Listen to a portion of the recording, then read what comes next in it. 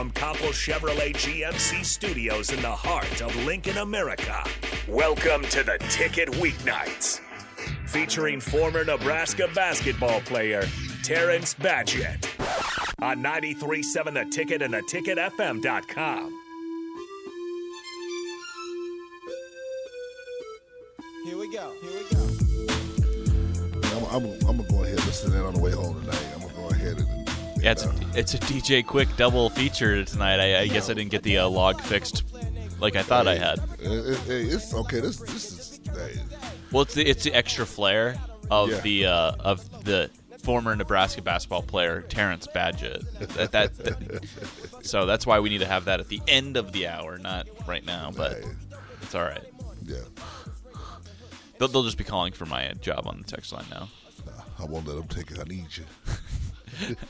Well, this is kind of a basketball show tonight. We just had Coach Neon, your former Nebraska basketball player Terrence Badgett, and our basketball team has a lot more positivity surrounding it than other sports teams at this university. Yes, a lot more. Woo. Whooped Colorado in an exhibition. That's a former tournament team last year, Colorado. Mm-hmm. Former Big 8 team back in the day. Yep, a rival. Big time. Used to have a player named Donnie Boyce that was an excellent player, back in the day. So, I'm telling you, Fred is going to turn the corner. I'm looking forward to it. I'm excited. I still believe from that 11 in the conference, it's going to go down to about 5 or 6. I think it will be, or even better. I think it's going to be. They're going to stun a lot of people. So I know it's early. I'm not trying to curse them or anything too, but I just think that the group that they have, and everything they're showing us, it's a lot different look. A lot more poise, a lot more solid in defense. Shooters are getting to be shooters. So, yeah. What was your take on it? Well, I got the opportunity last year to be a part of the basketball postgame show with DP and Strick. Okay. And one of the stats that I kind of keyed on last year that Nebraska routinely underperformed in was assist to turnover. Okay. And they had 17 assists and 17 turnovers this weekend. Okay. Against Colorado, which is still not where you want to be, 1-to-1. I think last year I said that I would think Nebraska would need to be 2-to-1, 2 turnovers for every, or two assists for every turnover to win a game when they were in the midst of their losing streak. But to see that almost not even be a factor, as big of a deal this year, that they can go 1-for-1 and still beat a team by 15 and be up by 21 out of the half and kind of just go on cruise control, is incredibly inspiring and really gives you the feel that Fred has turned the corner and has this thing headed in an extraordinary direction. Yeah. A lot of times people look at the turnovers as, it is a negative, but at the same time too, you have players being able to be free and play. You know what I'm saying? And some of those things just, you can't. It's just off the motion. Not being able to afraid to throw them. Just players got to catch them. More secure passes, take care of them. The coaches will clean that up. Like you said, 17 and 17. So if you take off 5 of the 17 turnovers and put them 5 on top, that's 22. You know what I'm saying? So then you got 22-12. You know what I'm saying? So, and then it would have been by 30. Yep. You know what I'm saying? So, so you look at those things too. I think I actually think they should be 2-to-1 this year. Assist to turnovers. I'm really hoping it will. That would certainly be a goal that the team you would hope the team would strive for. Oh, I'm sure he will. But the biggest thing that says to me is, in any sport, turnovers are backbreaking. I think hockey, takeaways is a big stat.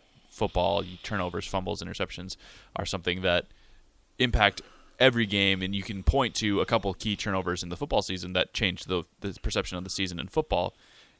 So to see a Husker team not necessarily play turnover-free basketball and still make those mistakes but win by 15, that gives you the impression that they have the talent to overcome those sorts of mistakes. Right. Which is something that I don't think we've seen in a men's sport at Nebraska in a while. Yeah, and I think what is going to happen is once they realize too that the less turnovers make you one of the top teams, because you see all the top teams take care of the ball. You know what I'm saying? I mean, you got the Michigans, you know what I'm saying, Michigan States. Most of the teams take care of the ball. NBA is a little bit more lopsided.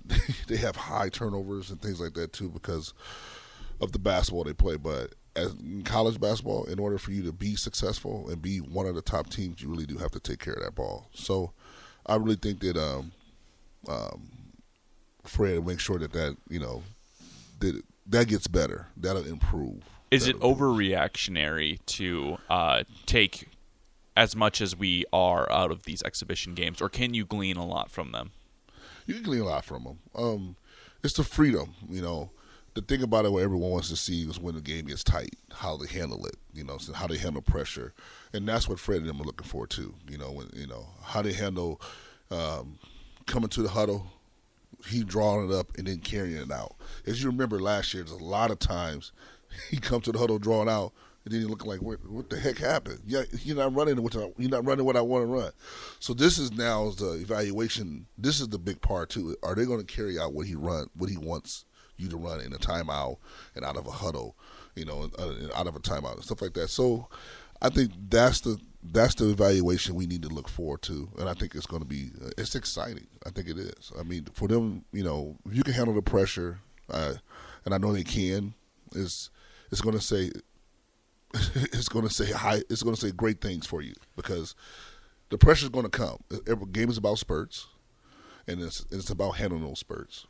Yeah, and there was a comment. So when I was producing The Truth, we went through some fan comments that I went and found after the game, and kind of just got the guys, CJ and Kobe's take on it. And one of the comments was, you know, a lot of the talk this offseason was about 5-star Bryce McGowan's, and kind of made it seem as though that was one of the only differences between this squad. But you look up and down the roster, look at the bench, look at the 5 starters, and virtually all of them can shoot from long range, and it just makes this team incredibly dangerous because you pull out one shooter and you have another guy who is just as good to go right back in. If you are an opposing player, what kind of daunting task is it to go up against a team like that? Right. The difference between last year and this year, there were one player that was dominant, and you know he was pretty much offense. At the same time, it was everyone focusing on when he has the ball. Well, that player's not here no more. So now you have a buy-in of a whole nucleus of team to say, hey, let's be free. Whoever night it is, it's their night. You know what I'm saying? And that's where the turnovers are coming in because they're being unselfish. You know what I'm saying? So at the same time, like I said, you know, he gives them the freedom. He showed them that he believes in them. He's made sacrifices, and now players are bought in, and that's the key. Like you said, you heard me talking about Danny Nee and how much I enjoyed him because he made you buy in. You know, everyone was we didn't walk off and cussing each other out in the locker room. We wasn't about that. No, he made us. If we lost as a team. We won as a team. So, and I think that's what Fred got. That's what Fred has right now. I think that's another thing that, you know, it's assist to turnover ratio. Assists. One of the reasons why the assist to turnover ratio was poor last year is because they weren't playing team basketball. Mm-hmm. You had the one guy who would kind of, if he's got the ball, you know, just back out. Everybody stop him, watch. Yep, exactly. And so through these 2 exhibition games, we've seen this team play well together. Mm-hmm. You can certainly tell that they've had a full off season without a COVID pandemic or COVID protocols interrupting anything. Right. And so it's really refreshing. And again, you really get the impression that Fred has this going in the right direction.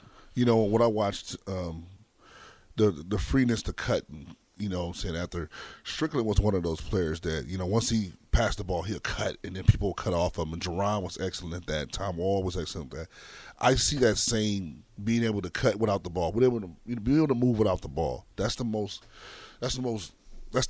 best offense you can have. If you keep on moving without the ball, not trying to, you know, look for the ball, not worried about the ball, but just being ready when it comes to you. And I see a lot of those turnovers was just like that, being open, just not timing, just not knowing your player just yet. But I think those things will be, edged out and, I think improved. We did see Nebraska at one point hold a 30-9 lead over Colorado. Mm-hmm. If, let's say, they can get out to a similar lead against Creighton, what do you think Lincoln would be like?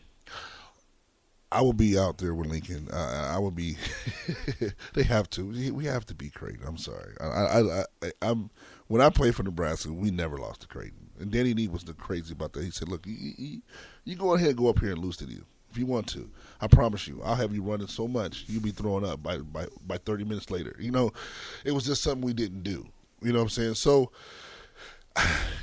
our time is I think it's our time. I think it's our time. We're going to see that old Nebraska beating up on Creighton or competing at a higher level, and I'm excited about it. So, man, if I could shoot a lick, you'd have me ready to suit up after listening to you and Coach Nee and just now in this segment. I'm ready to go out there and ball my heart out for Nebraska men's basketball. Yeah, lovely. We don't want me to do that, but I'm ready for it. Well, we never know. So hey. But you do a great job for me. How about that? Hey, there we go. Okay. We'll get to Terrence's tunes at the top of the next hour. It's a T-Pain triple feature. Yeah. And then we'll get to Keith Moody and maybe a little Husker football talk and a little NBA NFL talk. Keith.